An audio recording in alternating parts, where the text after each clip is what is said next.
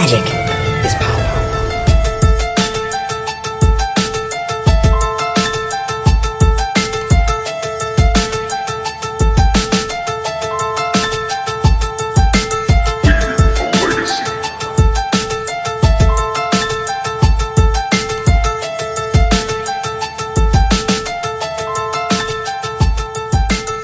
Hello everyone, welcome to another episode of Leaving a Legacy. My name is Patrick, I am your Legacy newbie. With me this week, as always, Mr. Jeremy. What's up, Jerry? Not much, Pat. How you doing? I'm doing very well. We have an awesome guest on this week, but before we get into that, I just want to remind you guys, as always, want to thank Hipsters of the Coast for bringing you Leaving Legacy every Friday. You can check them out for awesome Legacy content and more. Also, if you want to support the show directly, you can visit patreon.com/leavingalegacy. Even $1 episode helps us out a bunch. We have awesome rewards. We do stickers and playmats. I know a lot of those have gotten out to the people, so you can check those out and more. So just check it out. The link is in the show notes. So this week we scored an awesome guest, Jerry. This is one of the big fish. You know what I mean? These are the people I love to have on. The inimitable Erin Campbell. Erin, how you doing? I'm good. I appreciate the fish reference because I like to talk about that was completely unintentional. I've been doing a lot of fishing in my spare time, and that was completely unintentional, but I'll just say I nailed it. Yeah, that's perfect. That's perfect. In fact, there was a card that was spoiled on Friday with the rest of Ixalan, and one of the flavor texts said something to the effect of when I read it, it said, "Don't serve the river, serve the fish," but in reality, it was like, "Don't delve." I completely read it wrong, and you're raised by drag queens when you see references like that everywhere you go, and I was like, "Oh, gotta get that out of my head." We make the reality we perceive around us, Exactly. It's all a reflection. I want to go back to Hipsters for a second because I want to give them a shout out because I really feel like they've been stepping up their game lately. They've got some really awesome writers on board now. I really enjoy reading Sanyo's work related to Legacy. I think he's really nice. I really enjoy reading Ryan's content on Commander and also just on Twitter. They've kind of reimagined themselves as being like this up to the minute kind of news feed, and I really appreciate that. I know Kate and Aaron did a really good job of tweeting out pictures of HasCon while they were there, and Hipsters just as a whole has really stepped up their game. So I wanted to give them some praise for that because I noticed it. That's awesome. Yeah, I definitely feel the same way. It was really cool because I got this chance to sit down with David McCoy and Rich Stein. They're two of the lead people at Hipsters when we were out in Vegas, and they just kind of dumped on me all the stuff that they want to do to kind of promote the website, and really they want to be one of the foremost content producers for Magic the Gathering for sure. So I love seeing them do their thing, and they have some really, like you said, really great staff writers there. They cover all the formats, and even David McCoy's been doing like this Magic Minute podcast, which is like a daily podcast that's super short, and they've been putting that out. So yeah, they're doing an awesome job, and that's great. That's great to hear that other people are noticing it as well. Mm-hmm. What I love about that Magic Minute is they also give subtitles, so I can just sit my phone up while I'm at work, and I can just read along with it because really, yeah, that's super convenient actually. At least the Twitter version does. Yeah, that's awesome. Okay. Yeah, that's awesome. David's great. He sometimes I'll send him like our Leaving a Legacy, like the whole email at like midnight on Thursday, and he lives in like South America, so it's probably late for him. I don't really know how the time zones work, but it's got to be up by 10 a.m. Friday, and surely without fail, he always gets it up on time. I don't think that's how time zones work.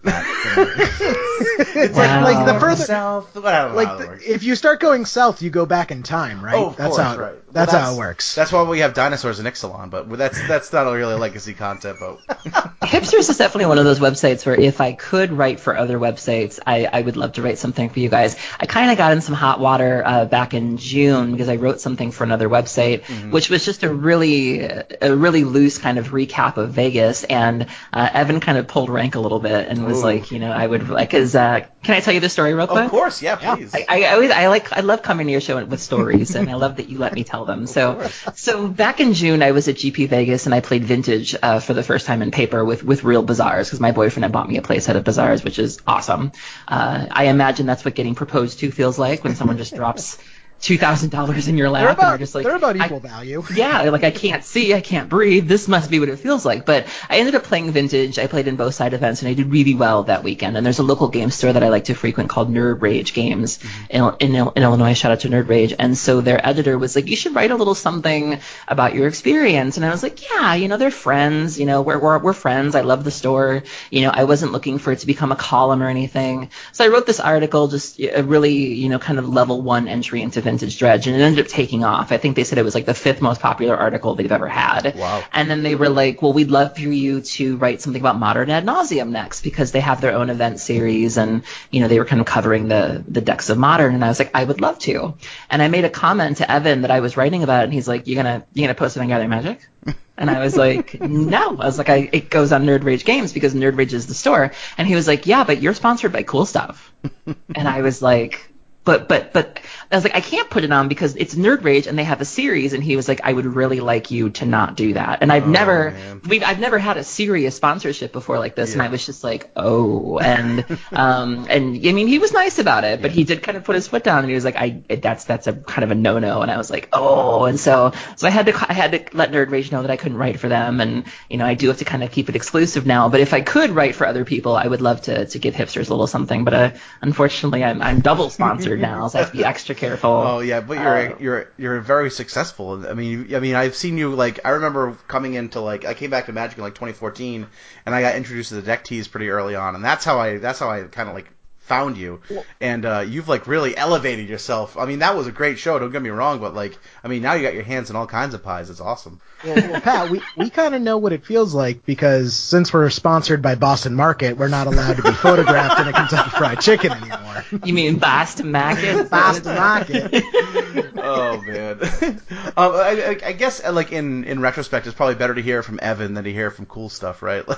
Like once the damage had already been done, so to speak. Yeah, and like I said, I had just never really dealt with that before. The Girlfriend Bracket was sponsored by Cool Stuff Inc., and I'm using quotation marks with my fingers, but we only received store credit. We were never paid in cash or anything, but Cool Stuff pays Magic Mics, and that's a level I had never been on before. So I was used to sort of having my freedom to, I'll chuck a guest post here, and I'll give these guys a little something, and this was my first taste of like, no, you're exclusive, and I was like, ooh, and I was a little annoyed for like a smooth 2 weeks afterwards. I was like, I can't even do what I want, and I'm listening to Miley Cyrus's Can't Be Tamed on a loop, just really annoyed by the whole thing, and now I kind of understand where it's like, all right, it makes sense, like I understand. It's a price you pay, this was America. I thought this was America, huh?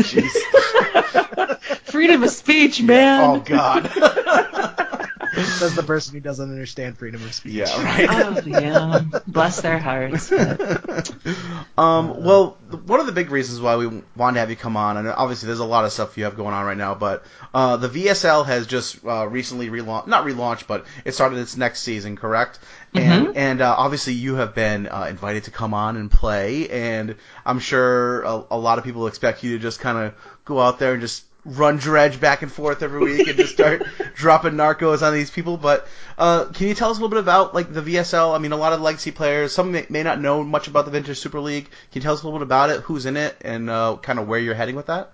Yeah, this season of the Vintage Super League started last week. It was Rich Shea, Kevin Cron, Reed Duke, and Tagoras. They were in the first pod. So there's 12 people. They've broken us up into 3 pods, and then the idea is that we play everybody. I believe the last league there were like qualifiers where like you had to win a spot, and then the league kind of happened, and I don't think they're doing it this time around. It's Rachel Agnes, Randy Bueller, myself, Kevin Cron, Reed Duke, Eric Froelich, Bob Maher, Steve Menendian, Paul Reitzel, Rich Shea, Tagoras, and David Williams. And I was invited by Randy, and it's funny because when he invited me, his first line to me was, would you still be interested in VSL if you could only play Dredge once? I took that to mean that there were going to be qualifiers, and he thought that I wasn't going to win. And I was like, what is that? That's the way that I took it. Did you snap off at him? No, but I definitely, I kind of raised an eyebrow, and I was like, did he say what I was? And I was like, and I was like, no, I would still be happy for the opportunity, because even just being on VSL once is huge exposure. It's a lot of eyes on you, and that's not counting the YouTube views and everything like that. And he was like, like, well, what we're thinking of doing this year is they wanted to do something where we all agree not to play the same deck twice. One of the criticisms that VSL has received in the past is people feel like they see the same decks over and over again, and especially prior to the restrictions, Shops was 60% of the metagame and Mentor was like 40. So he made everybody promise that we wouldn't play the same deck twice. And I was like, I'm totally fine with that. There are plenty of decks I would love to play. And so I agreed to do the league. And I've already submitted my first deck. My pod, I start playing on September 26th. And I can give you guys the inside scoop as to what I'm going to play. Do you guys want to hear it? Yes, please. Okay, I registered Dragon Stompy. I wanted to play in Vintage with only one chalice? Oh, no, yeah. So it's chalices. So the version that I'm running, it was a list that did well in a challenge back in March. This was before the restrictions happened, but it's running 4 Magus of the Moon, 4 Blood Moon, 4 Null Rod, Chandra, Torch of Defiance, Fiery Confluence, Hazaret, little spicy meatball there. Nice. And so I made a couple of changes just because the deck was running 4 Sulfur Elementals, and I didn't think it needed that after the Mentor restriction. So I added in some Scab Clan Elementals, which is surprisingly good, and just some Ensnaring Bridges and things like that. I put in a Black Lotus and a Mox Ruby because the list I found didn't have that. But I wanted to play something that was really far away from Dredge, and if the theme is going outside of your comfort zone and playing things you're not used to, I can't think of anything that's more outside of my comfort zone than playing Dragon Stompy. And so we're gonna see how it goes. I'm gonna be the fun police the first week. You still have the option of locking someone out from playing Magic, so there's still that aspect.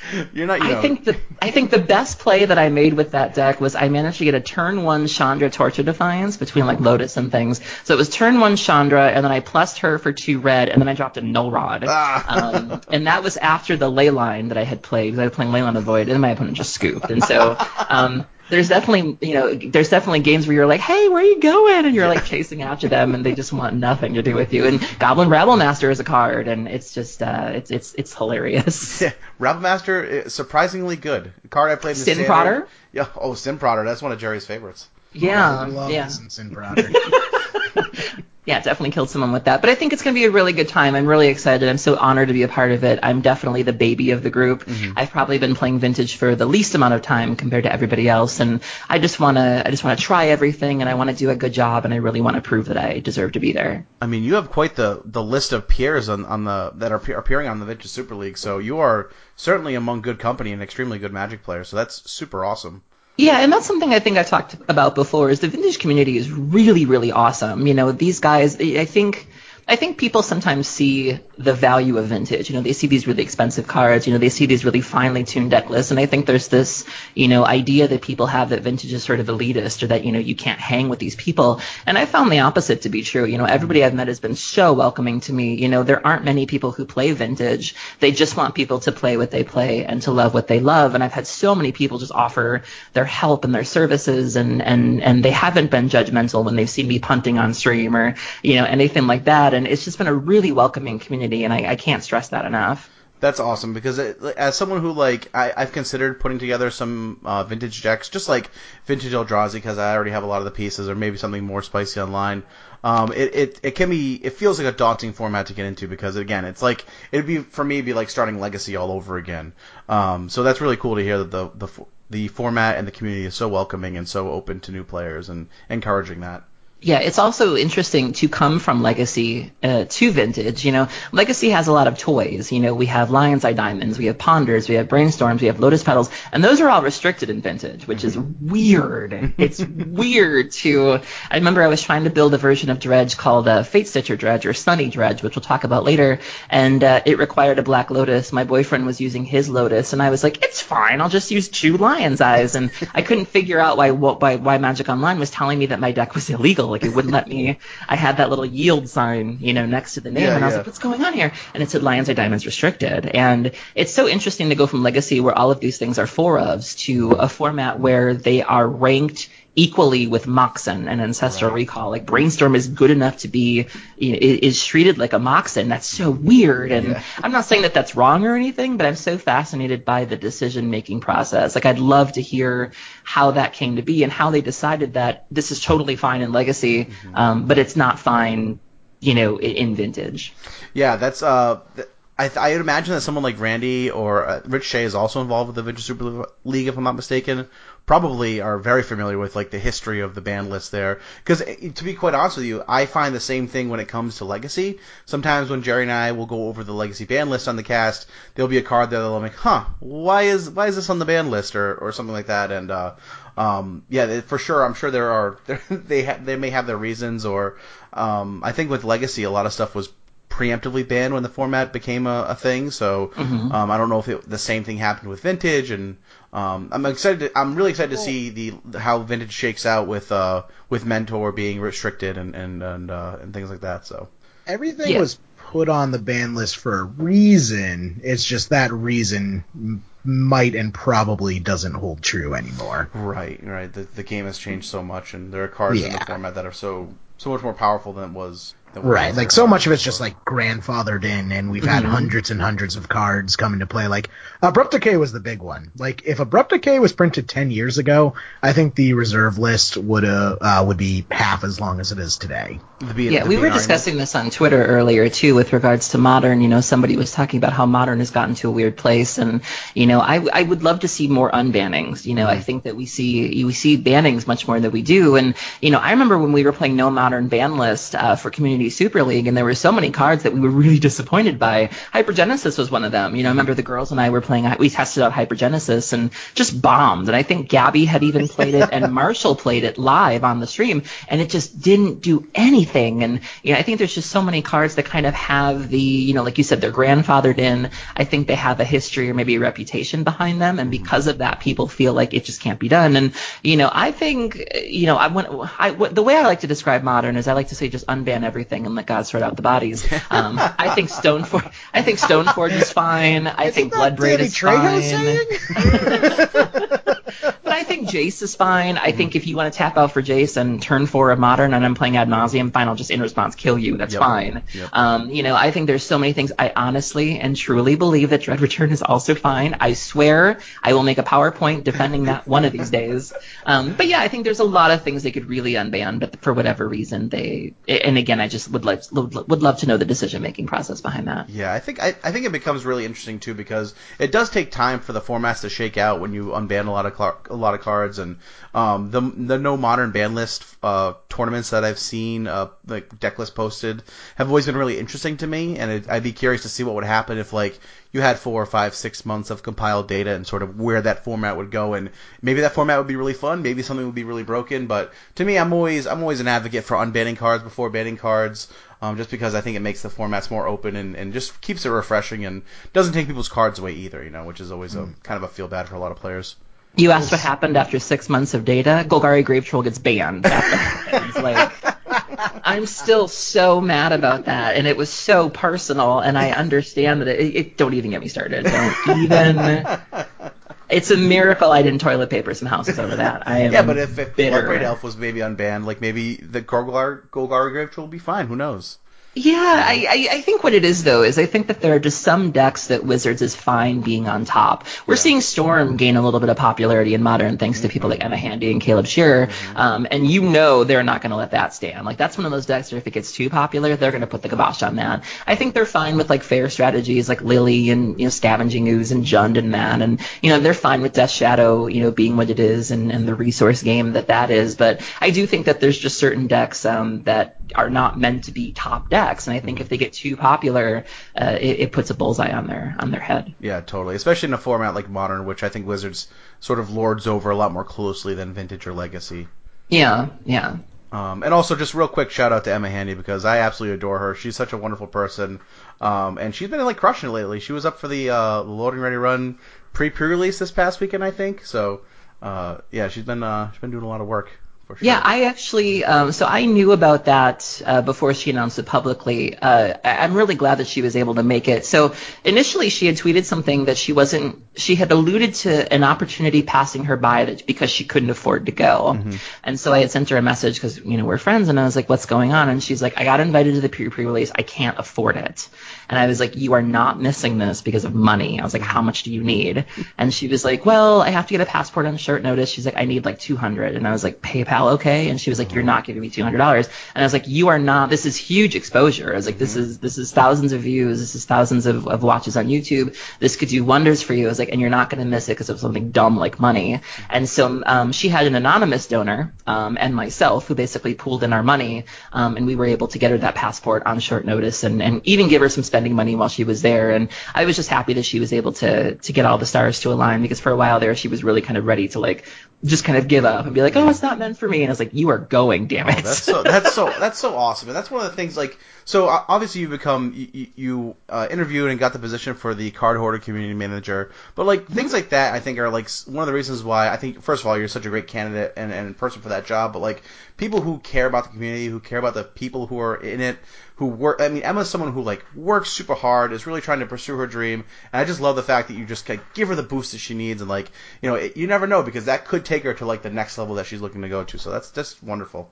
Oh, she returns the favor. I've definitely, DM'd her in the middle of the night with, a feeling storm, and she said to talk me off a ledge. And she's a really, really good person. I remember the first time I met her, it was just like 100% family. It was just like I knew that, her and I were to be really good friends. And, she's been awesome to me, and I'm so happy for her. And I think she deserves everything that she has coming towards, coming her way, because she works really hard. Yeah, that's great. I love to see that. Yeah.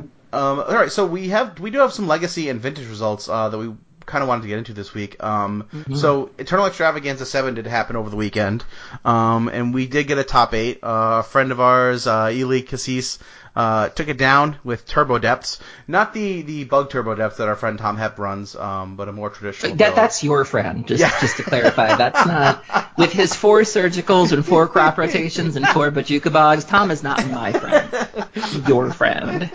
He is a lovely person, but I can imagine you want to just stab his eyes out, I assume. I don't know what dredge players do to people like that, but I prefer less violent forms of aggression. I prefer duct taping someone's car door shut, or covering their car in lunch meat, just things like that. Yes, absolutely. So there was a pretty interesting top 8, I think, especially for Legacy. Burn coming in second, and this is I don't know how many people we had in the event, but it was a very typical Burn list. I was checking over the list, and they did have 4 copies of Monastery Mentor in the list, but I think it was probably meant to be Monastery Swiftspear, because there was no way to make white mana in the deck. Yeah, that's probably a typo. Sean Griffith coming in third with 4-color Leovold is a deck we've seen really kind of make its way into the format. It's become kind of one of the premier control decks. We had a Miracles player. Still, Miracles is just kicking around, and I just don't know what it's going to take that deck out of the format, but Dan Miller came in fourth with Miracles. We had 3 Storm players, 1 in 5th, 1 in 6th, Michael Woyton and Jack Wang, respectively. Both piloting Storm. A red-white Death and Taxes build, which was pretty spicy, Jerry. I don't know if you guys got a chance to look over this list, but it was pretty neat. Piloted by Itai Ben Sasson. I hope I'm not butchering that name too poorly. Yeah, this red-white Death and Taxes list has been kicking around for a while. Mm-hmm. It was actually we were talking about this on Twitter with the new Blood Moon ban, and everyone's talking about putting Blood Moon into lands for some reason in order to activate their Dark Depths, which is just a terrible idea. The rules update. Yeah, the rules update. No one do that. That's a terrible idea. But one place where I could actually, begrudgingly see this working is in a deck like this, the red-white Death and Taxes, because they can play a Magus of the Moon or a Blood Moon, drop a Dark Depths, have it come into play with 0 counters on it, and then Flicker Wisp their Blood Moon or Magus of the Moon and make it 20/20. Right. Yeah, that's really interesting. Just to see I don't see Palace Jailer in these decks very often. No, Palace Jailer's been popping up a lot. I see that all over the place now. I haven't seen it in the list, but I haven't played a ton of Moto lately. Pia Kira and Alar as a one of in the main, which is really interesting as well. Really just it's cool to see the red splash in here. I really dig the 2 Magus of the Moon in the main board as well. Yeah. I took Ant to F&M the other day. There's a store not far from the boyfriend's house that has Legacy F&M. And so I had I built Ad Nauseam Tendrils and took it out for a spin and crashed and burned. I went 0-4. The only time I went off successfully was when he and I were playing a fun game. And I just felt like I kept drawing the wrong half of it. I felt like, there were games where I either had all the mana in the world, where I had all the rituals and all the rocks and nothing to spend them on, or I had all of the gas and I was just consistently short on mana. And I was I'm always so jealous of people doing well with Storm, because I feel like I'm just completely screwing it up. Like it seems like it's really hard to play. I was gonna say yeah, because it seems like a deck. Like you're totally right. Like if you have it is a traditional combo deck. So like you have these different pieces, and if you're drawing the wrong half of your deck, you're just not gonna do anything. And players that are able to cobble together wins out of what should be losses, I think is it's just one of those really skill testing decks. I think that I've heard the argument that like that Storm is the best deck in Legacy, or even maybe the best deck in Modern, but the pilots of the decks are what make the deck. Like it also has like the lowest floor, so to speak. So yeah, and also I'm not really a blue mage, so trying to figure out the brainstorm ponder thing, that's a skill game in and of itself, and whether or not you should. I've also heard that you're supposed to do one before the other, like if they're both in your hand, there's like sequencing, and I'm used to that from ad nauseum in Modern, but I can count on two hands the number of times I've ever cast a brainstorm and still have fingers left over. So I'm just like, I don't understand this way of life. The big thing is remembering that you have counter spells, because my friend Mike, love him to death, but he has a burn player through and through, and every time he picks up a blue deck, his opponent will like combo off in his face. He's like, okay, yeah, that's okay. And he looks down in his hand and he's like, fuck, I have force of will. He just like puts his hand face down on the table and just basically F6's IRL. The force of will I've become more comfortable with because the vintage dredge lists have started running it, because you can pitch Narc Amoeba and pitch prized amalgam and pitch other things, and so I'm getting very good at forcing things, but definitely very new to brainstorm and even ponder, and I'm just like, I don't know how this works. I can totally commiserate with you there, Aaron, because when I first started playing Legacy, one of the first decks I picked up was Blue Red Delver, and yes, the first time I brainstormed and like just locked myself because I didn't have a fetch available, or like I pondered incorrectly. I can't count the number of times I've messed that up, and still continue to this day. Like I will brainstorm incorrectly. It is very skill intensive, but that's one of the things for me that I love about the format, is that it really is. It makes you be present when you're playing the game. Mm-hmm. So going back to these Storm decks real quick, I think it's also important to point out that two of them are the Ad Nauseam Tendrils variant, and one of the 8th place, James Baxter, he's running TES version of the deck. Okay, yes, that's correct. And Jerry, how do we identify the TES deck? Well, you look for, the Burning Wish, and more importantly, the Rite of Flames. That's right. They also typically run Chrome Mox, and I believe they also tend to run empty in the main. Yep, that is also true. Yeah. I've seen some Storm decks. I think Wilson Hunter may have been playing in the vintage event, but he was playing 3 empties in the main of his vintage Storm deck, which is really interesting. When I played Storm in Modern, I actually liked running Empty's main, just because it felt like a more reliable win, especially when you get like a partial go off. Like you can get like Storm 6 and cast Empty and still be totally fine. Right, yeah. Goblins will do the job. Right. Speaking of Legacy, I want to give a shout out to the person who came in 13th place, Michael Keller. For those who are playing along at home, he is one of the earliest proponents for Legacy Dredge. He's the young man who wrote the primer over at the Source. He's also known as Hollywood. So for him to come out of retirement and play Dredge, and specifically LED Dredge, because he had been on Manalist for a while, for him to come in 13th place is awesome, and his list is really sweet. He has some spicy meatballs here that I'm dying to hear his reasoning for, and it's always really great to see, an old-timer like that come out of the woodwork and do well. For sure. I think actually... if I'm not mistaken, the guy who was the guy who was running the event, Calvin, Jerry, is that his name? We met him at Columbus. Calvin. I think he actually was interviewing him on Facebook. I don't remember who it was, but I remember him saying, "Oh, this is so and so coming out." He hasn't played. I think the last event he played was like EE1, like the first, like that was like 4 or 5 years ago. So I'm curious if that's the same person, but yeah, it's awesome to see that for sure. And anything you really appreciate in the main deck of this Dredge list, Aaron, or is it just sideboard stuff you? I mean, the whole thing is really interesting. Just the specific, the number. I think I'm more interested in the amount. Like, so, it's common for Dredge to run a lot of 4-ofs, but you see he has like 2 copies of Prized Amalgam and like, 3 Breakthrough and 2 Careful Study. And so I'm really interested in hearing about how he came to those numbers instead of just running the, the typical quad laser list. And shout out to Calvin. Calvin's the young man who helped the boyfriend get the deal on the bazaars that I now get to play with. And yeah, he's a very, very awesome guy. And again, going back to the awesome, eternal community, he just wants people to have these cards and to be able to play with them.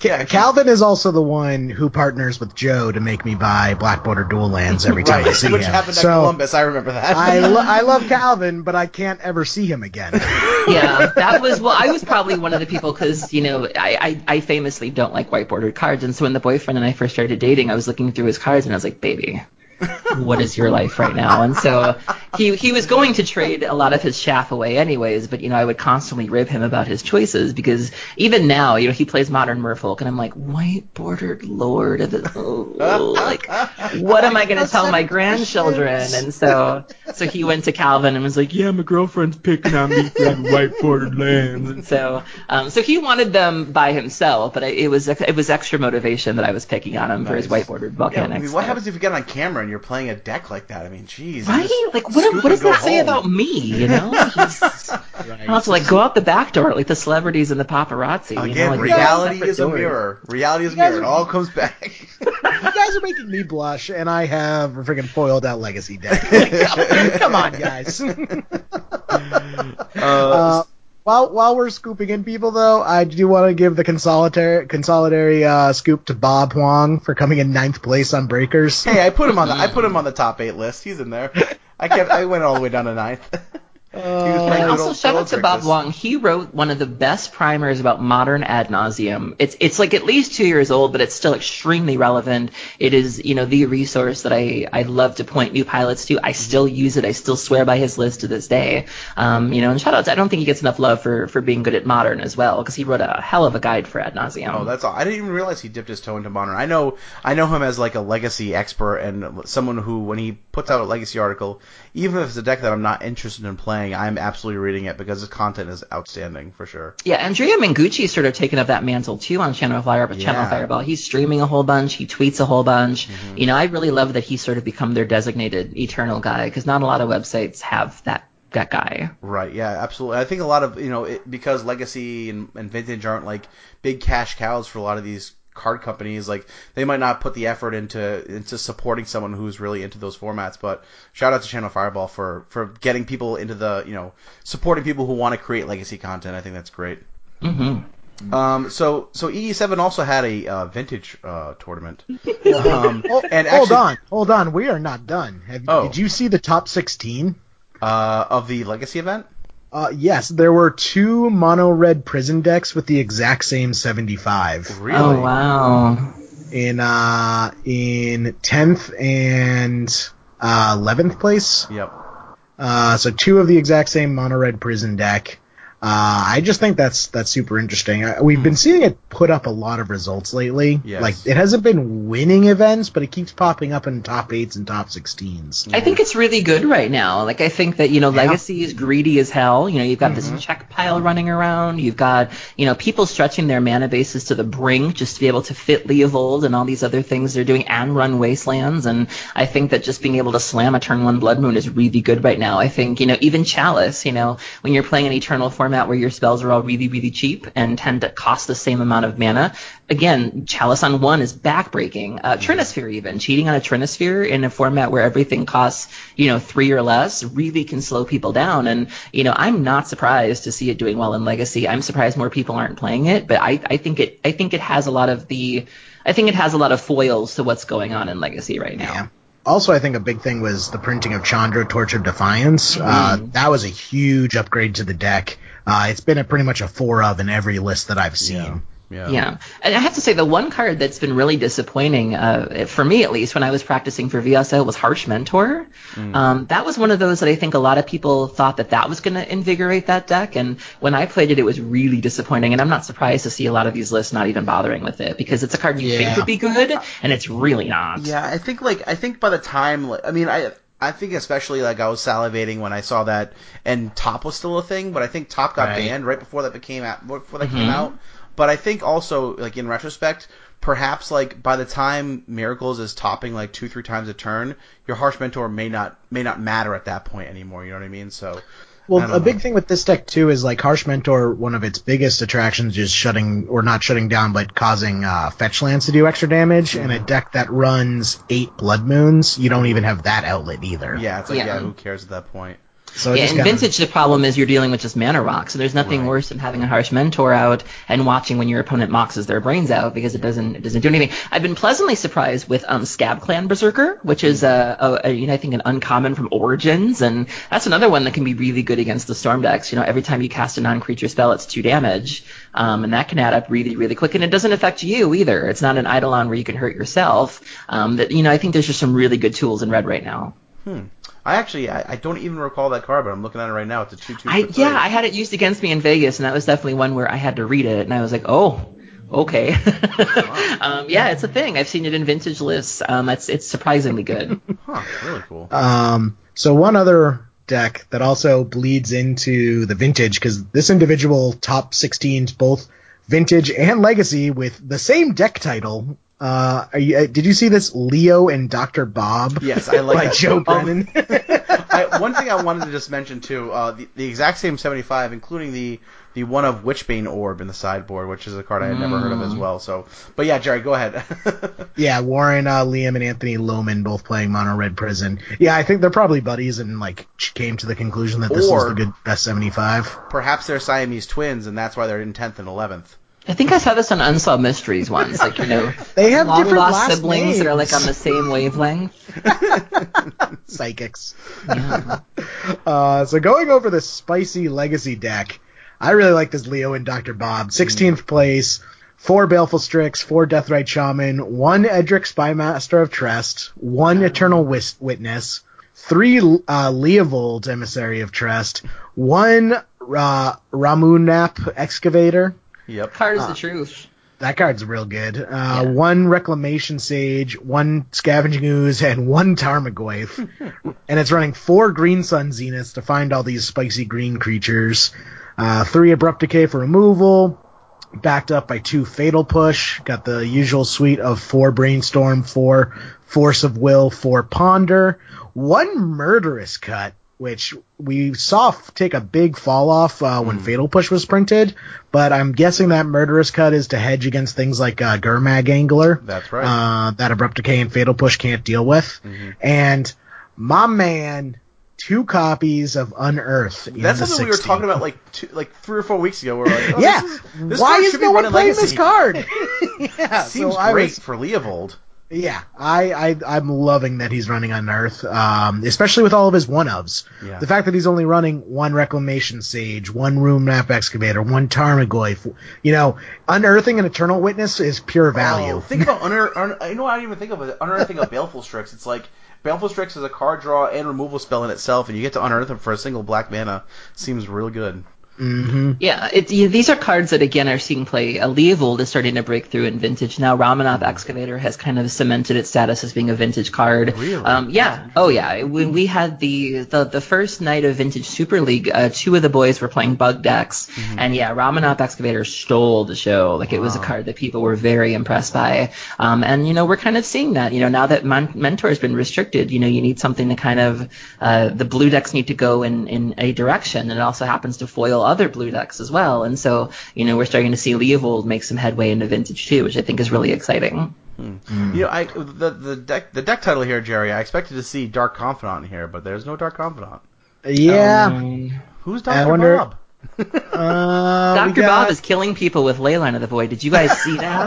That's the other thing I wanted to mention was that this gentleman in particular lost. Well, no, actually, no, it could have been this guy because he's not running.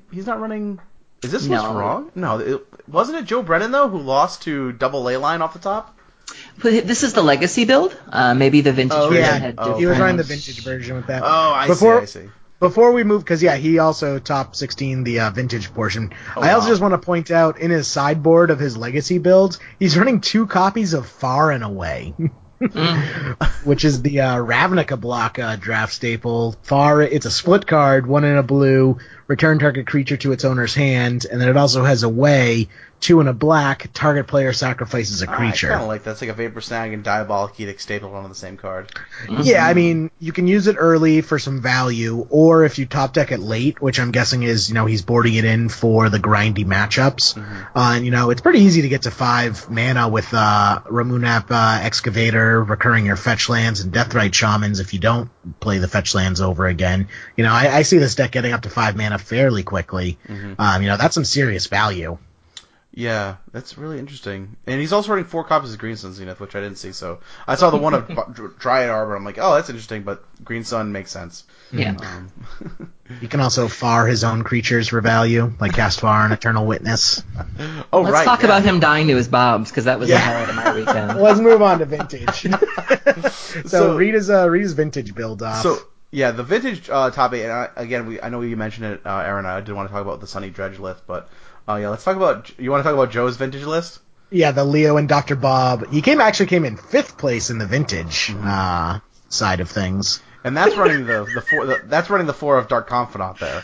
And Trigon Predator. What? Yeah. Trigon Predator's real good at Vintage. There are a lot of artifacts running around. Oh, that is super sweet. Vintage, what it reminds me of is, you had mentioned, Aaron, there's so many one-ofs. It must feel almost like a Commander in that sense, because there's so many fun-ofs in your deck. It does, until you realize the frequency at which they have them. Like, the number of God Hands I see people having are just disgusting. For being one-ofs, it's amazing how many times these people just going off at, record speed. So 4 Dark Confidant, 4 Deathrite, 3 Leovold, 1 Ramunap Excavator, 2 Snapcaster, and 1 Trigon Predator. 2 Papa Jace. Yes. 3 Abrupt Decay, an Ancestral, a Lotus, a Brainstorm, a Demonic Tutor, Fatal Push, Flusterstorm, all one-ofs, except the Abrupt Decay, 3 of those. 4 Force of Will, 4 Mental Misstep, which I've heard the Tusk guys just berate. It's very, very, do not like that card at all. 1 Mox Emerald, 1 Mox Jet, 1 Mox Sapphire, 2 Null Rod, 1 Ponder, 1 Time Walk, and 1 Vampiric Tutor. Sideboard's interesting with 3 Energy Flux, a Fatal Push, 2 Grafdigger's Cage, 4 Leyline of the Void, which is the card that this story originates from, 2 Mindbreak Trap, 2 Nature's Claim, and 1 Toxic Deluge. I thankfully caught this clip, Aaron, because you had posted it on, I think it was Facebook or Twitter, and I saw it, and I was looking at it, and I'm like, at first I couldn't figure out why he was dying, I couldn't figure out why he was revealing cards, and then I saw the 2 Bobs, and I'm like, oh no! Just goes from 8 to 0, Leyline dead. So he was facing Dredge, and it wasn't looking good for Dredge. So he had a Leyline game 2 and game 3, and Dredge was having a really hard time getting around it. But he also wasn't doing much either. Joe wasn't doing much either to kind of advance his board. And so, his Dredge opponent had a Narcomoeba and a Hollowed One, and Joe decided that he needed to dig. So I think, again, he wasn't finding anything to really set up his board. So he eventually placed 2 Dark Confidants, and chat is kind of under the impression that the Dredge player is going, okay, I'm not going to beat this Leyline, but maybe he'll kill himself with his Bobs. And so Dredge decides they're not going to attack in with the Hollowed One. They're just going to stay there and just hope he chips away at himself enough. And what ended up happening was Joe got himself down to 8, and both of his Bob triggers ended up revealing Leyline of the Void.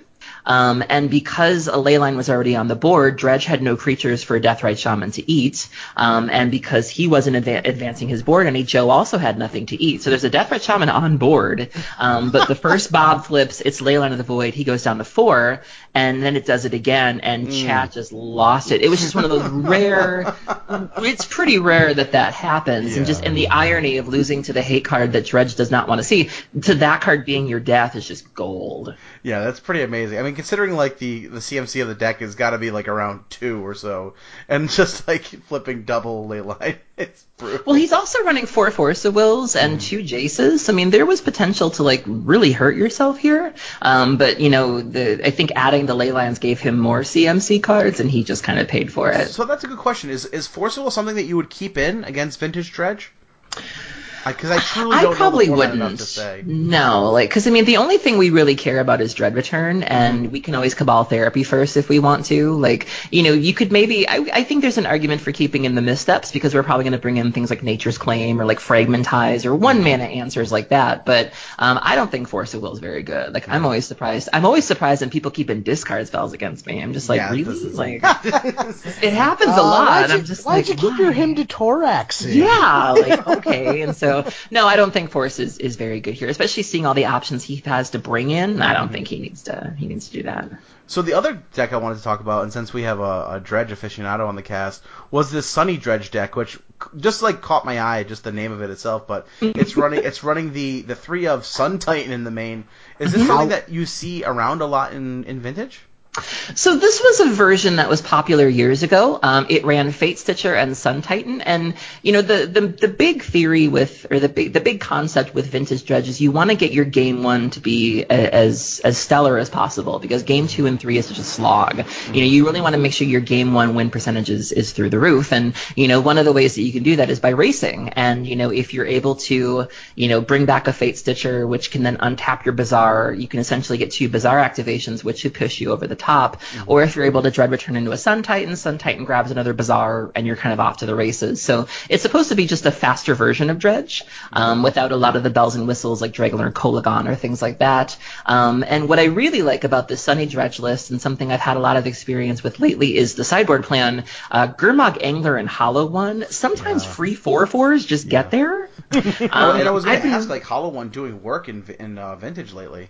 I've been posting screenshots where people will find their Grafdigger's Cage, and they'll oftentimes keep a really bad hand because it has Cage, and you just start spitting 4/4s and people don't know what to do. Or even Gurmag Angler, a lot of the answers that people have don't actually remove your graveyard. They might play a Containment Priest, they might play a Cage. You can still dredge to fill your yard enough and then just start making 1 mana 5/5s. Like, that's really good too. And I've been really happy with that sideboard plan, and so it's nice to see that it kind of took off. Yeah, I really like that a lot. I've seen a lot of like turn 1 Hollow Ones from out of Dredge, which is like... I had 2 one day. It was glorious. It was like a hug from Jesus. That's amazing. I want to know how this deck, its name hasn't been shortened to Sunny D. This seems like a tragedy. Yeah, I didn't name it. I've never heard it called Sunny Dredge before. I've always the one time I played it, I called it Fate Stitcher Dredge. Some people call it Blue Dredge. I don't really know. I was surprised too. Like, when I saw the heading on the stream, I had asked the chat, what does this mean? And they were like, oh, it's Sun Titan. And I was like, that makes sense. You're missing a golden opportunity, Magic community. I am starting a petition that we change Sunny Dredge to Sunny D and add it, I think, a honorary mention to the breakfast cereal pantheon of decks. I don't know. I'm a redhead, though, and I don't know if I want Sunny D. Like, I don't want to have to put sunscreen on for the D. No, I'm talking about the juice concentrate. I know. I was making a play on the name. I was just saying, I'm not a fan of Sunny D. Evening D, yes. But... Jesus. Help me, Jesus. So we did have the MKM series event as well across the pond this weekend, and they had a legacy event of 298 players, and we can go over the top 8 real quick. Sneak and Show took it down, piloted by Dennis Zenz. Was there anything interesting in this list, Jerry? I know you're our Sneak and Show aficionado here. Have not even pulled it up, so give me uno momento. He's done his homework. I was still on EE. Oh, okay. You were still on Boston Market. You got Boston Market for me? You got one drumstick in your hand. So let's take a look at this list. It's the Cunning Wish.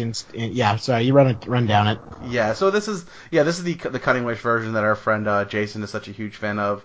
But basically, 3 Grizzlebrand, 3 Emrakul, 3 Petal, 3 Sneak Attack, 3 Omniscience, 4 Brainstorm, a Flusterstorm, 2 Spell Pierce, 3 Cunning Wish, an Intuition in the main, 4 Force, 4 Ponder, 3 Preordain, 4 Show and Tell, and just running like a bunch of 1-ofs in the sideboard, Firemind's Foresight, Through the Breach, Kozilek's Return, Eldorado. I'm really impressed with the Kozilek's Return. That is, Jerry can attest, that's been really good in that deck, don't you think, Jerry? It's gone down in value since Leovold was printed. It is better in the Cunning Wish version because they can wish for it to clear the way. And if you have an Omniscience out and you cast Emrakul, you can actually flash it back. I've never actually seen Kozilek's Return actually come back to deal 5 to each creature, but it is technically a possibility. Mm-hmm. I like the Eldorami's Call. That is pretty sweet in the Cunning Wish deck. Is that something that you see, Jerry, in the sideboards a lot?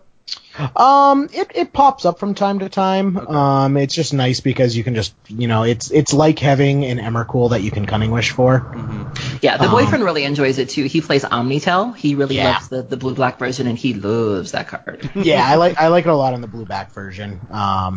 But yeah, Eldrami's Call, you basically Cunning Wish for Eldrami's Call, and Eldrami's Call lets you search for Emrakul, and you're doing this all with an Omniscience in play, so it's just 1, 2, 3, 4, you're dead. Yeah. Also an Eldrazi deck in the top 8, which is I love to see because I do enjoy that deck.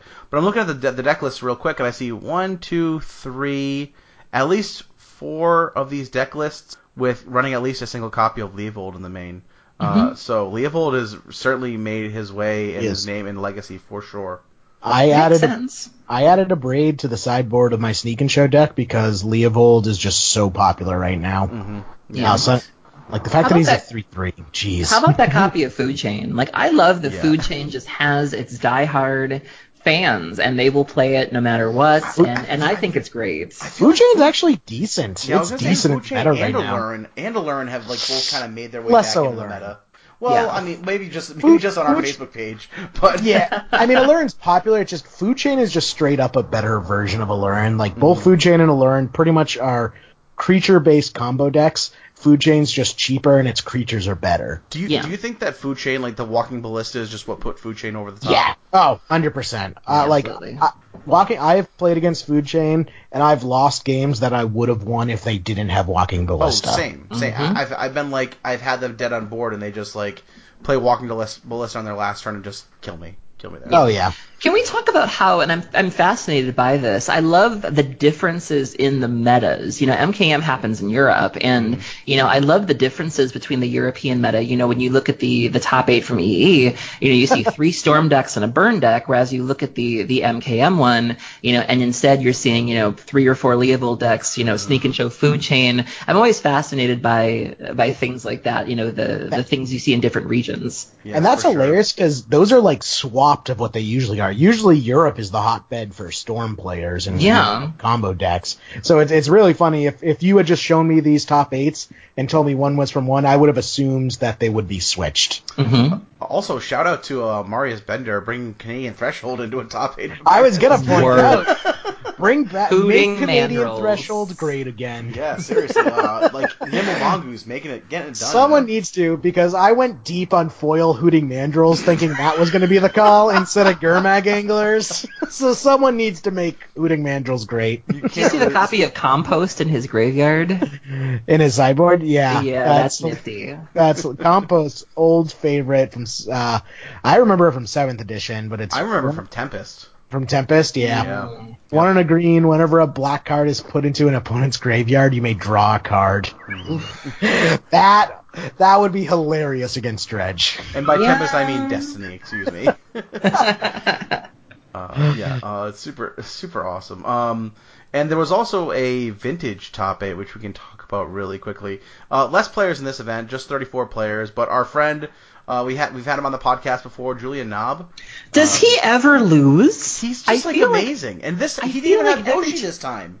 I feel like every time I turn around, he's top 8ing something, he's winning something. I don't think I've ever seen him say, I had an O2 drop, or whatever. He's consistently crushing. Like, I want to know what he's made up of. Are you saying there's a bribery scandal going on here? No, I think he's just sort of like a Seth Manfield. You know how Seth Manfield goes on those benders where he just wrecks, and I think Julian's made it the same. Whatever those components are, he just slays in these older formats. Yeah, he's amazing. Jerry had a really good sit down with him a few months ago when we interviewed him just for an Elves episode for the podcast, and listening to the way that he sees the format and perceives the matchups is so enlightening. He just goes so much deeper than I have the ability to. So Okay. Awesome to see him take it down. We're running affinity shops, but we did see Standstill, Paradoxical Storm in the top 8, piloted by Rodrigo Tagores, who's an excellent Storm player. Julian, obviously, on affinity.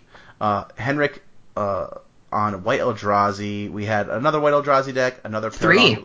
Yeah, actually, yeah, three. Which is Eldrazi interesting. decks. Yeah, because White Eldrazi had a thing earlier this year, and it kind of went away. And going back to the difference in the regional metagames, I haven't seen White Eldrazi in ages, and so to see it really bust out here and put 3 in the top 8 is something worth talking about in the vintage scene. Yeah, really interesting. I think the Eldrazi deck is really neat because it's a nice way for people to. I mean, there's obviously unpowered Eldrazi decks as well. They don't have to run the Moxen. That seem to do pretty well in Vintage. So I think it's a cool way to get into the format. But yeah, that's definitely it's going around. It's really interesting. Yeah, and it runs, the Blade Splicers, the Thalias, sometimes both main deck Containment Priest, which is rude. But yeah, it's definitely got a lot of, and again, I think it's sort of like what we talked about with the Dragon decks, where it just has a lot of answers to what's happening in the format right now. You see Spirit of the Labyrinth, where everybody's drawing, you have people casting Ancestral and drawing 3, and you have people pondering, and, it answers that. You have Kataki in a format where everybody's running Moxen and everybody's running, Time Vaults and things like that. These things just happen to line up to what's happening in the format, and I'm not surprised to see a deck like this, doing well, because it can take what's happening. And I would also just say that this deck is barely an Eldrazi deck because it is running like 11 Eldrazi and 8 humans, so it's almost like a Death and Taxes deck in that sense. But yeah, deck is sweet for sure. Yeah. No Dredge in the top 8 here, huh? No, but we did make up for it in EE, so I'm fine Absolutely. to let that happen. All right, so let's see. Aaron, I know you're starting your community manager position for Card Hoarder very soon, right? You mentioned that earlier. Yeah, my last day with JP Morgan is tomorrow. We're recording on a Monday night for those listening, and so my first day is the 20th, and I'm slightly terrified. That's a big step. That's an amazing step, though. That's gotta be like, oh. Yeah, it's a really big step. I think when you decide to make Magic your career, you sort of buy into the variance of it. No pun intended. But you go from because whatever happens in Magic, you sort of take the brunt of. Where if Magic happens to do poorly, or the economy crashes, or something happens in Magic Online, that's something that can affect you. That can affect your income and can affect your livelihood. And to go from a very safe job at JP Morgan, where barring any really unforeseen circumstances, mortgages aren't going anywhere, JP Morgan's not going anywhere, to essentially being a contractor, and being at the whim of the economy and the community is very scary. But I do think overall it's going to be a better thing for me. I've been very unhappy with my day job for a while, and I think just being able to quit your day job and do geeky things for a living, I think is really the dream. And yeah, that's amazing. Being able to work from home and do some traveling and not having to commute and just little lifestyle improvements, I think it's ultimately going to be a good thing. Now, so tell me exactly what like a community manager does, because I'm not totally like 100% sure what they do. What do you expect to do for Card Hoarder? So I'll be managing all their social media accounts. I'll be managing their Twitter, their Facebook, their keeping track of their Reddit presence on there. I'll be dealing with the customer interaction. So if somebody has a bad interaction with the bots or with the customer service people on Moto, it'll be my job to sort of de-escalate that or to kind of right that wrong and get them to come back with the company. I'll be dealing with the stream team. So if people decide that they want to work with us and get sponsored by us or have a relationship with us, it'll be my job to either encourage them to apply or to sort of approve or decline those applications. Make sure that everybody on the stream team is sort of pulling their weight and that they're using the cards the way they should be. I would love to see us promoting our streamers a little bit more. I think that's something we don't do enough, and I plan on bringing that up to my superiors about that. But keeping track of the paper team as well, because there's a paper team card hoarder that travels around and make sure that they're being talked about and that they're being promoted when they have feature matches and things like that. And Card Hoarder does a lot of things for the community as well. I know that there's several initiatives they have in the pipe, and they really need somebody to help them flesh them out, and that'll be my job to do that. Super cool. Yeah, I can speak from experience as far as buying from Card Hoarder, dealing with them on Magic Online. I've only had very positive experiences from them, so I think you're getting in with a great group of people over there. Also, their podcast is definitely worth listening to too. They have some really good people on there. They talk about not as much Legacy, so I don't listen to it very often, but when I have the occasion, when I have time to, I pop in there and take a listen. So yeah, I'll be on there tomorrow night. Oh, so super awesome! Busy week of promo for me. I will be taking a listen to that for sure. Then that's great. Very cool. So first of all, yeah, obviously, congrats on that. That's an amazing step you're taking in your career there. Thank you. So the other thing I wanted to bring up, and just because we have a little time here, we're not running as long as I thought we would, which is great. Was Commander. So can you tell us a little bit about you've kind of like taking the dip into Commander, right? It's something I'm like looking to do as well. So can you tell me a little bit about Commander and like what your approach to that format? Yeah, I never used to be big on Commander. In fact, I used to scoff at Commander players. Anytime spoiler season comes around, I feel like Commander players are the first to chime in. Before the pros, before the standard players, there's always that one Commander person that's like, this is perfect in my Mina and Dan Bella, the Nightclad deck. And you're like, that's nice. What do you think about this, Jerry Thompson? Like you're just looking for they're always the first ones to speak up. God bless them. But yeah, I never really played a lot of Commander, and I really credit that to, I found a really great local play group where, my friend Chris and we found our friends Peter and Christina and Corey, and, Commander, a phrase that often gets thrown about with Commander is the social contract. And, the times that I wasn't enjoying Commander, I was really playing with just kind of the wrong people. I like my Commander to be very lulzy. I like the games to go kind of long. I don't like infinite combos. I don't put a lot of money into my Commander decks. I try not to spend more than $100 on a Commander deck if I can help it. And, just finding people who are on the same page as you, the social contract, who all agree going into it that you're all going to play for fun and you're all not going to do anything too broken. I think that really helped. And so we started playing every 2 weeks, and I just really love the group that I play with. And, they've inspired me to want to keep looking for new decks and keep building decks. And, there's a lot of great resources out there if you are on a budget. I know I discovered a new one the other day on Tapped Out that had several decks that were no more than $100, and it's really easy to get into, and I'm just having a blast. I think I'm working on a Hirobi deck next, so I'm literally just gathering like black target creature, go, and just seeing what it spits out, and it's a lot of fun. Nice. Yeah, we had HasCon last 2 weeks ago, I guess. And with some tickets I won, and Jerry donated a couple as well, I was able to pick up the Wizards pre-con. So I'm looking to perhaps upgrade that and get into some Commander, because I find myself at events and not having a Commander deck sometimes is a hindrance because people are off to go play in little pods of Commander, and I just like to have something kicking around in my bag that, again, I'm not putting a ton of money into, but at least I have something to play when I want to play it. Yeah, I mean, did you go to the Command Zone party in Vegas? I did not, because again, I had no interest in Commander even in Vegas. Like, I literally just picked up this Wizards deck because, I know Jerry plays Commander, and there's some other people in our local play groups who play Commander. And I'm like, oh, well, I might as well get a deck. But I have been checking out, the Command Zone has awesome YouTube content with, game nights. And I found that to be extremely entertaining. Really fun to watch people play Commander, with just really, pre-con decks. So I highly recommend that. People are looking to get into it. But did you get a chance to go to that party in Vegas? Yeah, their party was ridiculous. I remember we couldn't even find a table for the first 10 minutes after we got there because it was packed. I think they estimated over 500 people turned out for it just across just throughout the night, and maybe even more. But MTG Goldfish in particular, I want to give them a shout out because anytime the pre-cons come out, they do an article series about budget upgrades. They've been taking a little while on this current crop, but if you go back and look at the last 2 or 3 pre-con sets, they've written these articles where you can upgrade them for no more than $30. And I remember when the Daxos pre-con came out, I invested in that one, and again, just $20, $30 worth of singles, and it made the deck amazing. So if you are a fan of the pre-cons and you're looking for, again, just some really cheap options, I cannot recommend that article series enough because for the last 3 sets, they've just made really good recommendations and really cheap cards and still very powerful, and I never hesitate to point people in that direction. Awesome. Yeah, I will certainly check that out myself, and I'll throw a link in the show notes as well for people who are interested in doing that.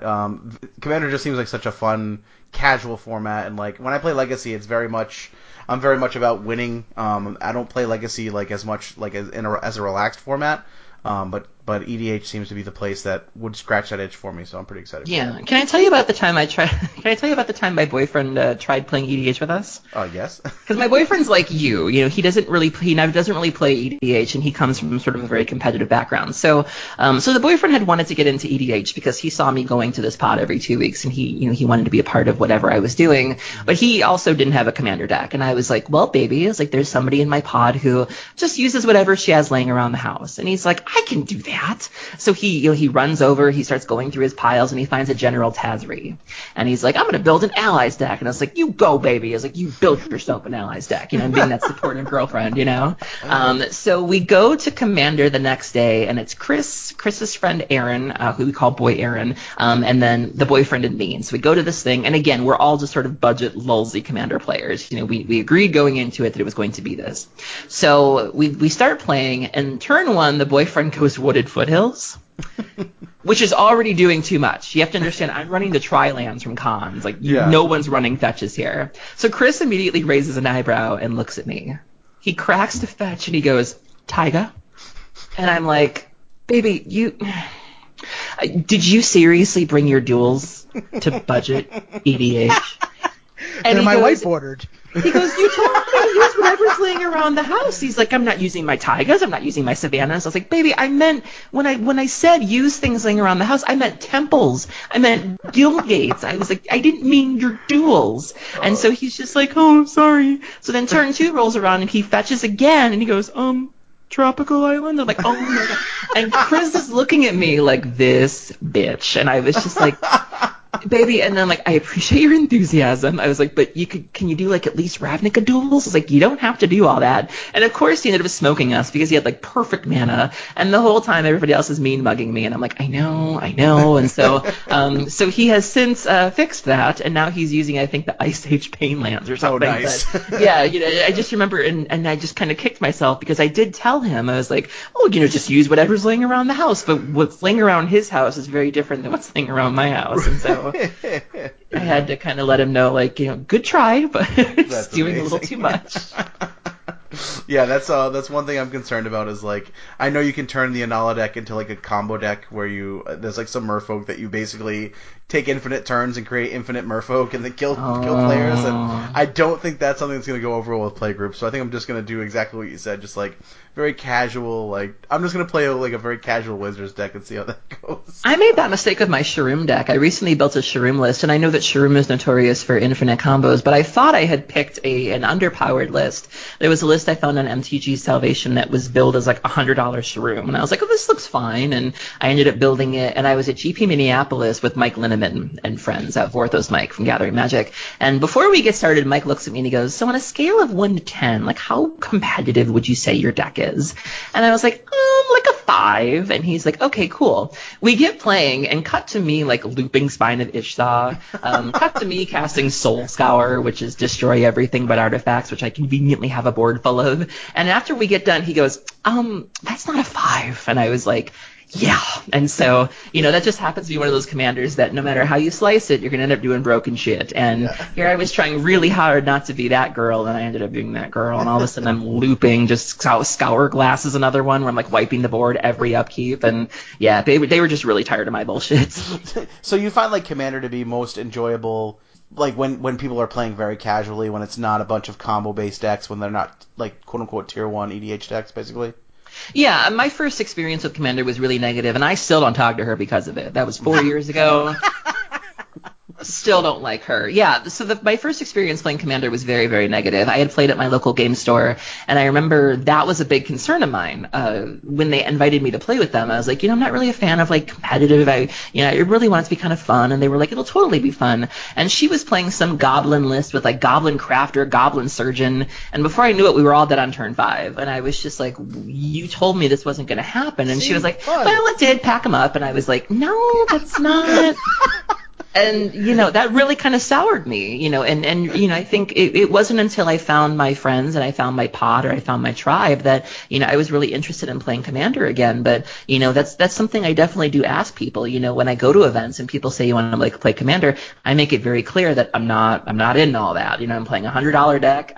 I'm probably not going to win until like turn 70. I'm not looking for that. And people have been really positive about that. You know, no one's been shitty about it. You know, if anything, they appreciate me putting that out there, because then they're like, I don't really like that, and it's fine. But I feel like that's the biggest obstacle to Commander, is just running into people with different interests than you, and it really sours people. Yeah, for sure.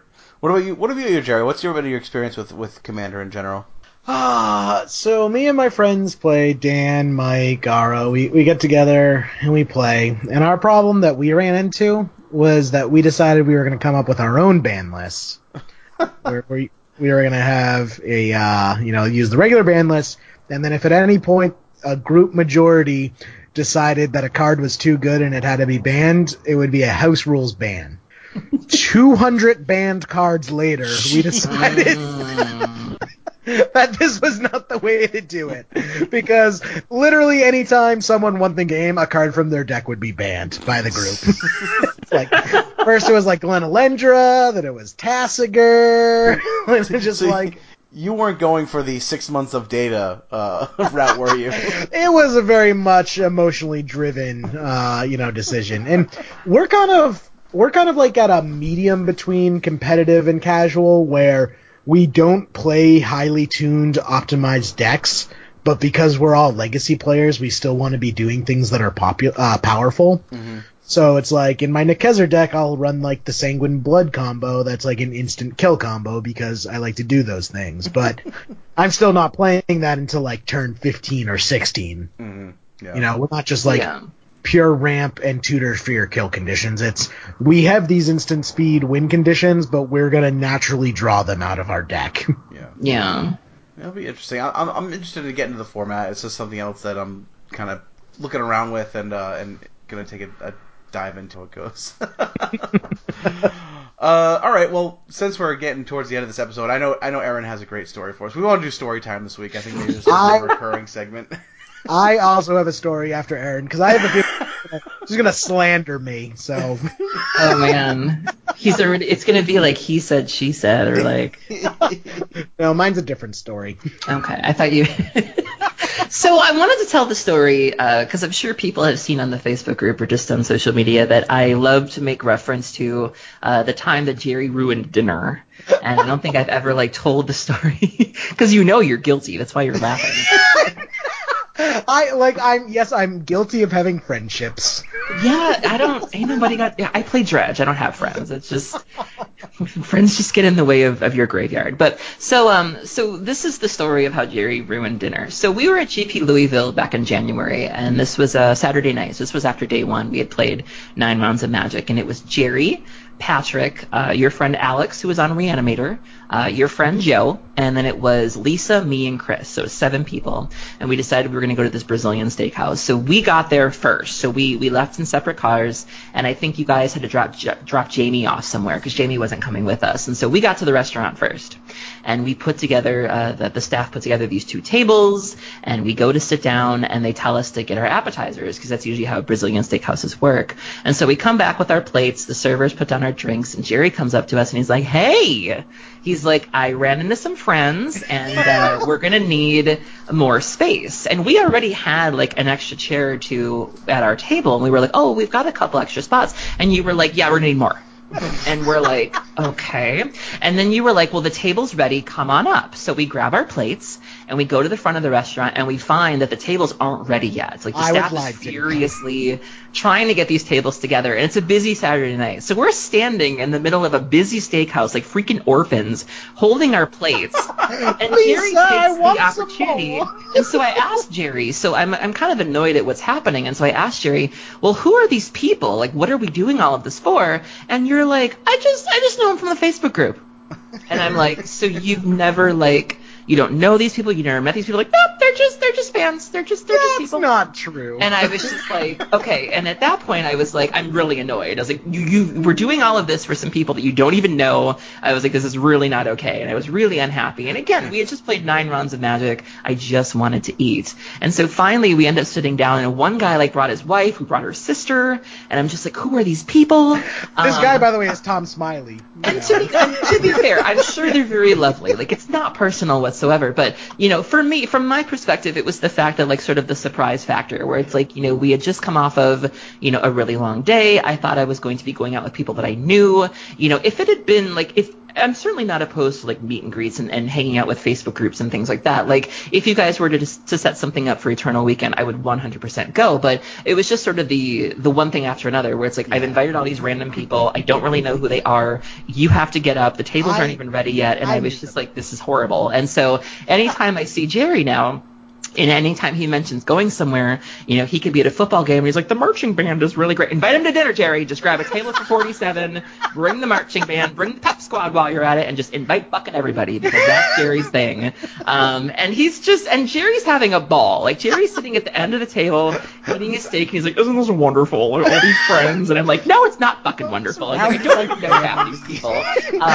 I thought you were never going to speak to me ever again. I thought you were never going to speak to me.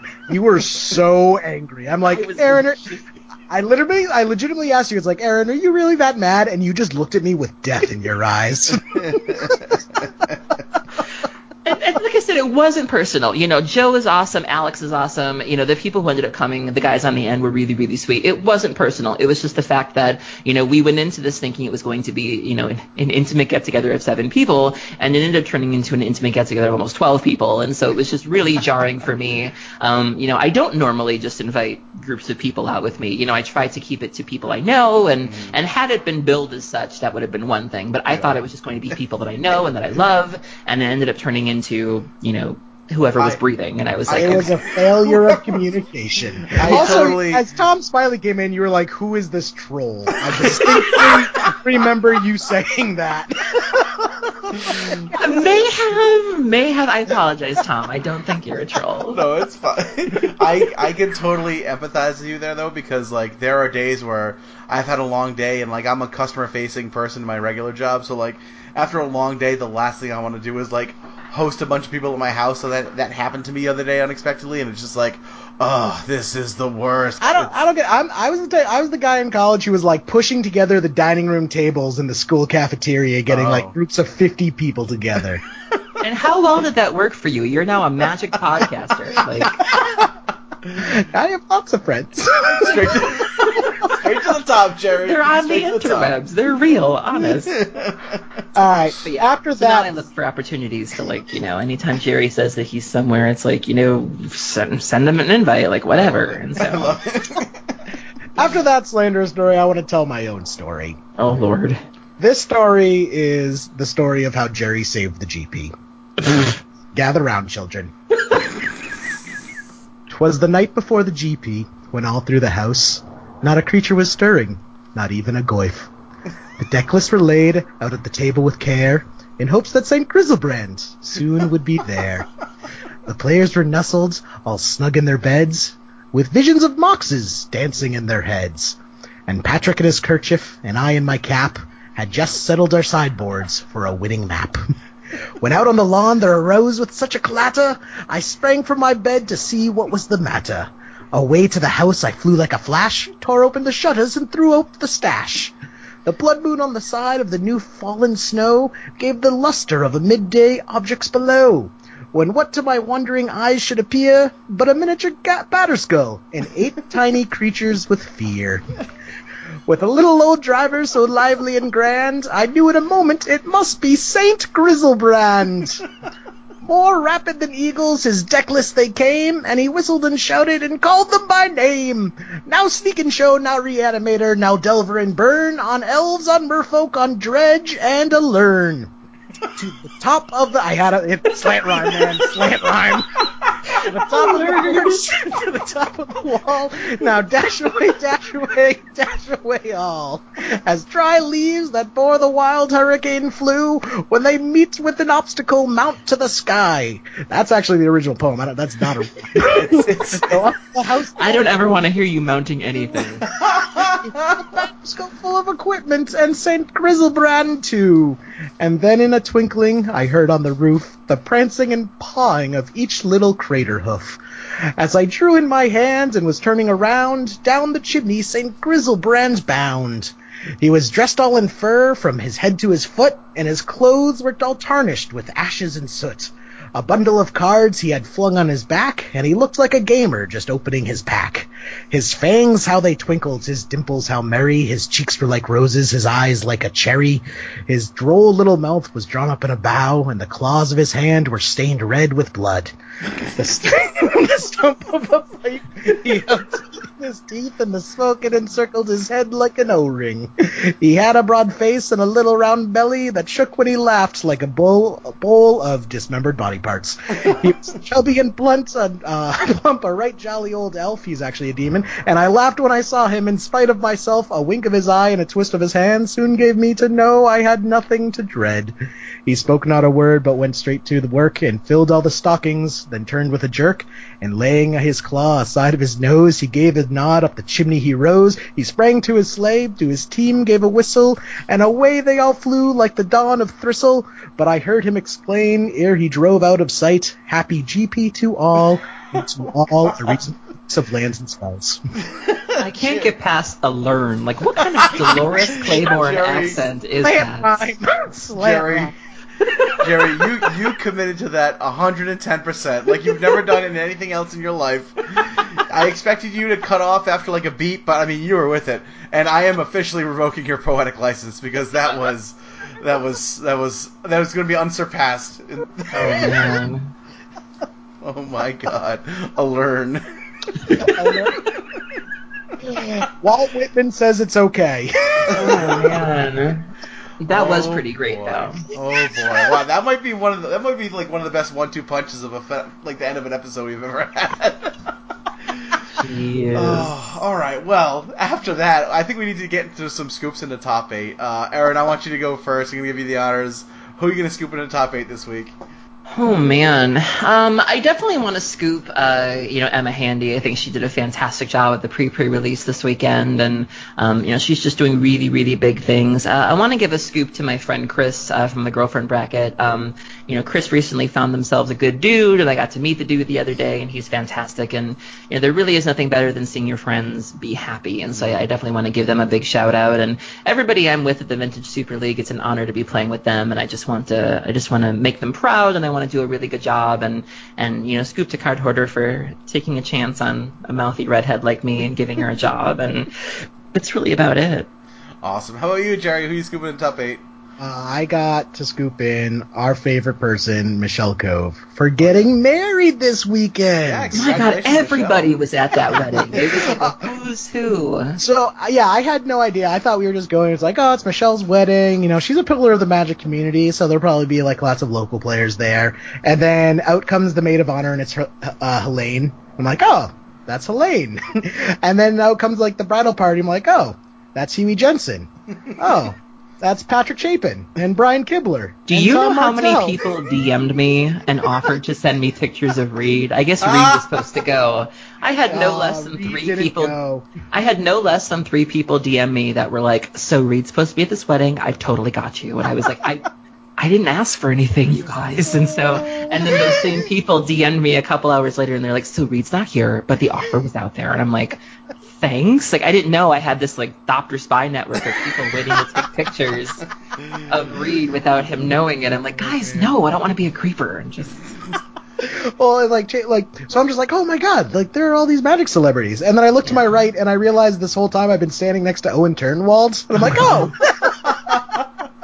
I can't look at Owen without thinking of the mom from Throw Mama from the Train, because she used to do that, Owen! And so every time I look at Owen, I hear her voice in my head of Owen, and I just can't. I think me and Owen got off to a bad start, because so later on, I can give you a worse start with Owen. during the reception, we're all like standing in a circle, like everyone's talking, and like Owen's there, and then another Magic player's there, and the other Magic player like looks at Owen and is like, "You look like really familiar. Do I like know you from somewhere?" And just without missing a beat, for some reason I just go, "Oh yeah, you were on Dancing with the Stars." And Owen did not take kindly to that.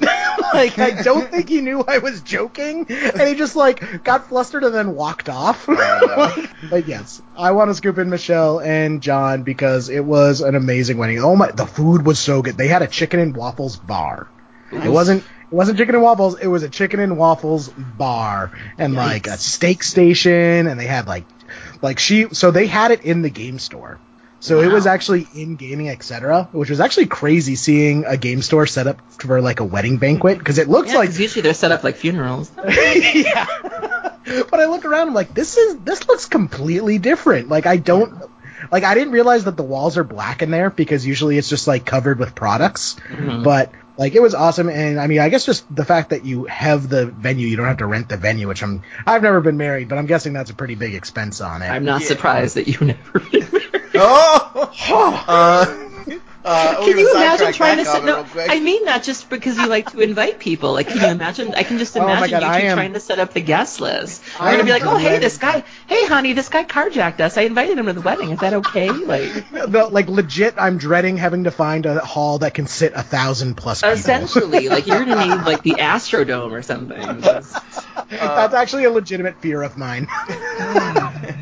But yes, Michelle and John, it was an awesome wedding. The food was amazing, and it was super cool. Even though I didn't talk to any of the Magic players because I just wanted it to be about the wedding, it was cool just being in the same room as like all these platinum pros just hanging out. Yeah, that was like a Hall of What Fame. a diva! I didn't talk to any of the Magic players. Well, no, because I didn't want to like bother them. Like, you know, like if you're at a wedding, you don't want someone to come up and talking about like mortgages with you, do you?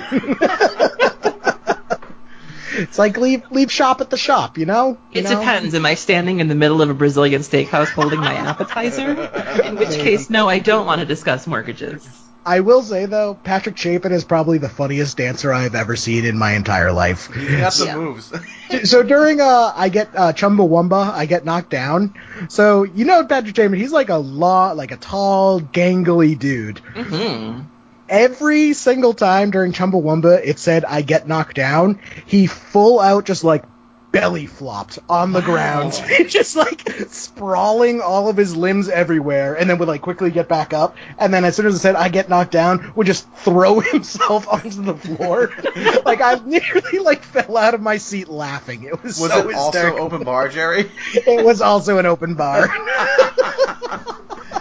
Oh, I love it. I love it. It was an awesome wedding. I was pumped for it, and like, I'm at a loss for words. That's how good it was. That's good. I'm glad. And you showed up on time to this one, Jerry? I was on time. Everyone was saying, oh, Jerry, you're on time for this one. What's going on? You're late on wedding, and you never live it down. Awesome. All right. So I'm gonna scoop in. I want to scoop in Erin. Thank you so much again for coming on. Really awesome to talk to you. You're always a lovely guest to have. So anytime you want to come back and talk, please feel free. Are you guys coming to EW? Jerry, are you gonna make it down? Oh yeah. All right. I don't think I'll be able to, sadly, but I'm. Hats, no. I know. I just changed like where I'm working at, so my life has been a little bit of I don't want to call it a tailspin, but it's just been a little bit disorganized. So. Right. Well, I'll think of you when we're having dinner with Jerry at Costco.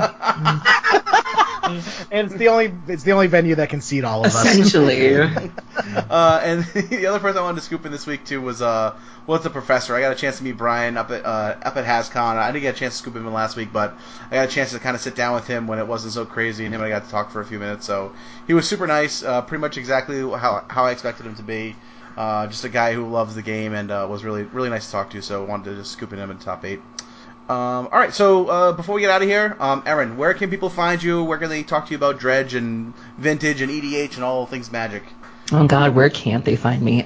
So I'm probably most likely to be found on Twitter. You can find me at Original Astrus. That's ORIGINALOESTRUS. You can email me at originalastrus@gmail.com. Snapchat is Original Astrus. You can find me on the Mana Drain. I've been hanging out on those boards. Reddit's Original Astrus. Skype is Original Astrus. That's pretty much about it. I pride myself on being pretty approachable and accessible to people. So it shouldn't be hard to... Except at dinner, and except if you don't have your Twitter email address registered, you won't get through my filters, and I won't see your tweet. But assuming that you've registered your email address and you tweet at me, I'll probably see it. But that's fair. That seems like a perfectly fine trade-off there. Yeah. Awesome. Well, you can find Jerry at JME3RD. You can find me at Pat Uglo on Twitter. You can find the stream, twitch.tv/Pat Uglo. I'll be streaming again this week. You can find us on Patreon. You can find us on Hipsters. The Facebook group is in the show notes. You can email us, leavinglegacy@hipsterthecoast.com. There is no reason why you can't get a hold of us. Tell us how much you hate Jerry and love me. Jerry, if you have a D20, let's roll that thing. We'll get out of here tonight.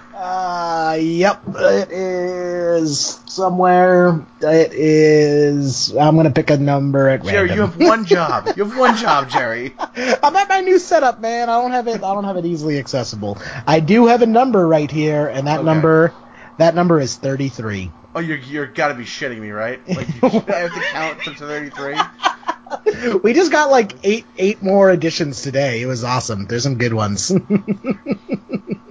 I'm at 20. I'm already pissed, just so you know. 4, 2, 3. Oh, I love it. This is our friend Kate Bates. She is asking for a Kesha Woman, which is a great song. It's a good song. We already play that? Oh, we did play that song. So you didn't delete it? Yeah, we did play that song. Fuck it, we're gonna roll it back. We're gonna run it back because I like that song. I dig it. You can't run shit, baby. We already did it. This is why the people don't have faith in the system, Pat. This is why. Jerry, I would love to see the system burn down because I hate letting people choose our outro song every week. Just FYI. Look at all the good ones. John Orr added "We Built This City." Andrew Campbell added "Built This Pool" by Blink-182. We got Wu-Tang Clan, "Bring the Ruckus" by Tim. How come I didn't get to pick a song? Yeah, actually, you know what? We can do that. Aaron, you can pick a song. Oh, man. Oh, you weren't ready. No, I'm totally ready. I just don't know if you're ready. Is K-pop allowed? Oh, yeah. Okay. We can definitely do some K-pop. I'm going to recommend a song called Boom Baya. It's by a group called Blackpink, and it has been my life for like the last week. I have no idea what the video's about. I have no idea what the song's about, but it has so many just wild elements and pretty colors. It makes me so happy. Awesome. All right, great. So we'll see what that's like. I'm excited. Yeah. You're welcome.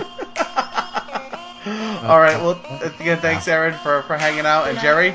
Play us out with something sweet.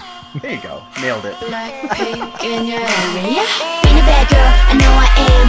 And I'm so hot, I need a fan. I don't want a boy, I need a man. Click, clap, bada bing, bada boom.